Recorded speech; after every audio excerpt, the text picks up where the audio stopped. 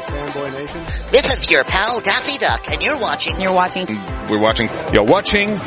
Fanboy, A fanboy, etc. Fanboy Nation. God, I assume Tom.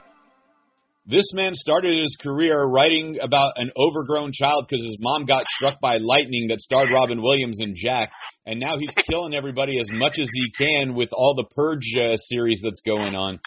James DeMarco, how are you? James DeMonico, how are you? Yes, sir. Hey, I say good. How you doing, man? I'm good, man. You start with Jack, you go to the negotiator, and then you're like, you know what? I'm sick of society. Let's kill everybody.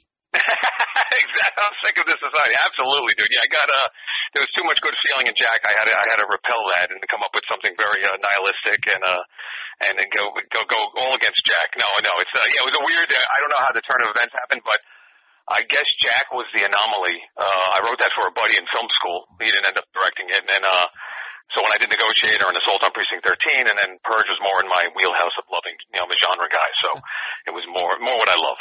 Well, listen, you're having fun. There's 8 iterations if you count the short films and the TV series. But we're talking about the home release for the Forever Purge because you know what? One night's just not good enough. Absolutely, dude. I realized that I couldn't do it. I couldn't do the same thing again. It couldn't just be one night. And I also knew that violence is like a virus. It could spread if we don't contain it properly. And I always knew the government thought they can contain it to one night. So the Forever Purge was kind of a natural extension with the socio-political commentary that once you let people, live lawlessly, they're not going to just want to do it one night. They're going to go all the way. So I needed more than one night, absolutely. Right. It's like the vampire. Gets a taste for blood, that's it. Once Exactly. Exactly. That's a perfect metaphor, yeah. Once these people get a taste, so everybody's fleeing the country, and and here we have the Forever Purge. Yeah, you can't stop it. Did you think that 7 years later, or now 8 years later, actually, this would still be this film and television franchise? I mean this wholeheartedly. We didn't perceive this. My producer and I, Sebastian Lemercier, we thought when we first made Purge 1, when I first wrote the script, I should say, we thought we were making a little indie that would play at a couple theaters in New York and L.A. We were told we looked it up. We had 37 financiers who passed on the script saying it was too anti-American, and we really thought we were making this tiny little indie. When Jason Blum saw something more in the conceit that he thought could be something that we could release across the world, we did not see that, to be quite honest. So no, Sebastian and I are more surprised than anyone that this thing is still going on. Yeah, don't lie, man. I know you saw, and then you're like, if they can make 17 of these, I can do the same. I can top that. I got to go back to Jason versus Manhattan when it comes to Manhattan. Yeah, I got to beat the Friday the 13th series. Right. No, dude, really, I mean that wholeheartedly. We really thought we were making this tiny little weird, dark indie. Played a couple of festivals, and to see that it was bigger. I give Jason credit. He saw something that we did not see. We thought it was just a small, dark thing. All right, listen, crazy. Jason goes to Manhattan. He eventually goes to space. When are we going to space? Or are we just space? Well, I do want to go to Europe. I want to bring purging overseas. American culture does spread. Right. Good parts of our culture spread across the country. Bad parts spread too. So one of our worst parts would be the purge if it spread to another nation. So we have discussed that. And then after we go to another country, you're right, dude. Space is next. Space station purge. And then at some point we have to go under the sea, to go after the UFOs. Yes. Dude, it could go on forever. Purge, the third dimension. We could do like a Twilight Zone, right? Someone falls in the little girl lost episode, she falls into a purge world. Exactly. Absolutely. Yeah. Man, you're having fun doing all of this. You seem like a level-headed guy, but you are a guy from Jersey, so you want to take Staten Island, New York. I'm a New York guy. I know, but we got to rub it in just a little bit because you get mistaken for it, and then you're going to sit there and you're going to take somebody's head off because it's art imitates life type deal. How many times are you get mistaken for these Jersey people? You're a crazy man. I like it, dude. You fit right in. Yeah, see?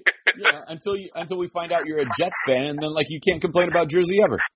Dude, it's true. I am a Jets fan. I'm a Yankee fan, a Ranger fan, and a Jets fan. I don't know how that happened. Yeah. Isn't it if you have to be a Jets fan, don't you have to be a Mets fan? That's what people say, that there's an alignment between the Mets and the Jets. So I don't know.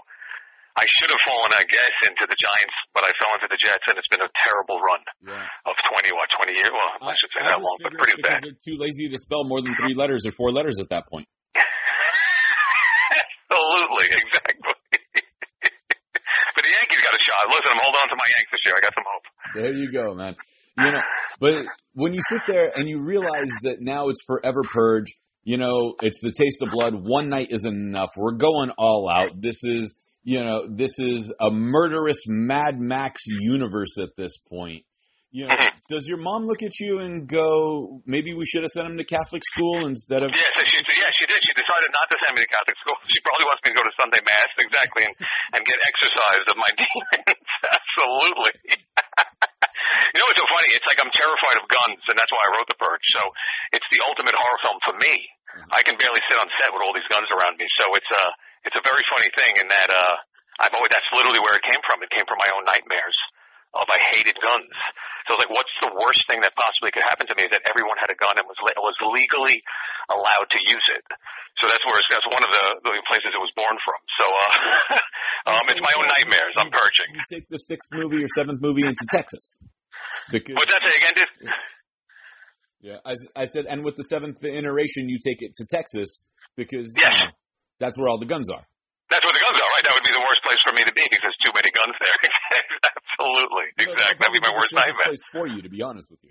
That's true. Yeah, you're right. To protect me, maybe. Yeah. The important thing is that the movie is available now on Blu-ray and digital. Yep. You get to sit there. Halloween's right around the corner. You said guns scare you.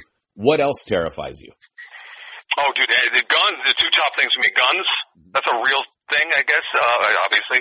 But demon possession is nothing scary to me. Okay. You put me in front of any film that has a demonic possession, maybe this is the old Catholic in me, I stand by the greatest horror film ever is The Exorcist. It's not even a film to me, it's a traumatic event. So anything that falls into that world is, that's my Halloween. That and guns are my two scares. Listen, man. The Exorcist, I saw the 25th anniversary re-release in theaters director's cut. I slept with the lights on in the house for 3 weeks straight. Dude, absolutely. I'm the same. I can't even, my sister and I were just talking about this. If it's on cable, I have to rush by it for fear of, if I see her face, Linda Blair's face, Reagan's face, and later in the film, I won't sleep. To this day, I still won't sleep from that. So it's like I said, it's a traumatic event. I don't think I slept my whole childhood when I saw it. So, my God. And they're remaking it. Blumhouse is, well, not remaking it. They're extending the franchise, I should say, which is pretty amazing that Jason set that up. For sure. All right. So I'm going to tell you the scariest version of The Purge that would ever exist for me. Okay. Purge, the musical.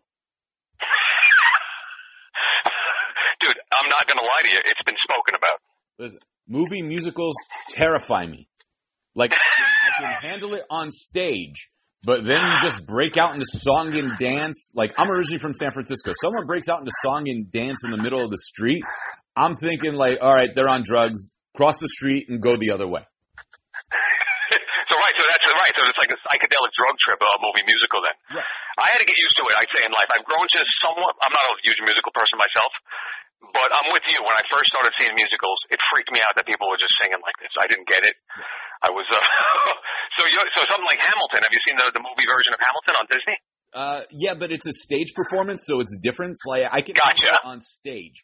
But Gotcha. If it like 1776, where they're actually in Boston. Yes. I saw that in the theater. My parents took me to the theater to see that movie. I'll never forget it.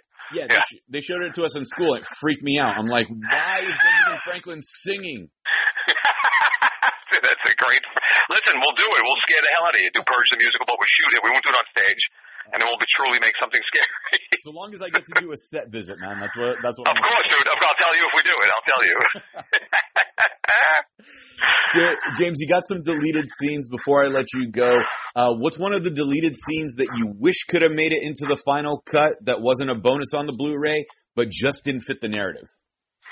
Oh God, I had something I wrote that we couldn't shoot because we ran out of money. That we had some bungee purges, people that would purge from scaffolding hanging off buildings. That I swear, if we do another movie, I will get it in the film. But that was my big regret. We had bungee purges popping up and down all the streets of Texas, in El Paso in the final sequence, and we prepped for it, and we ran out of time. And both Everardo, the director, and myself were very sad that we did not get a chance to do all. We had it all set up in these great outfits, and they were popping up and down with chainsaws and flamethrowers through the streets. El Paso, and it was I do have regret that people didn't get to see that. So if we do another purge, I promise people there'll be some bungee purging. Well, we're looking forward to the next installment because I know it's coming. But here's the thing: this is ready for Halloween. So watch Forever Purge on Halloween, and then the next day go to confession on All Saints Day, and we're square. Yes, absolutely. Go to confession. That's what I'm going to do. Where can we find you on social media if we want to connect with you? I've been told I have no social media footprint, so I do apologize to anyone. I'm oddly old school that way. I just have an email address, which I probably shouldn't give.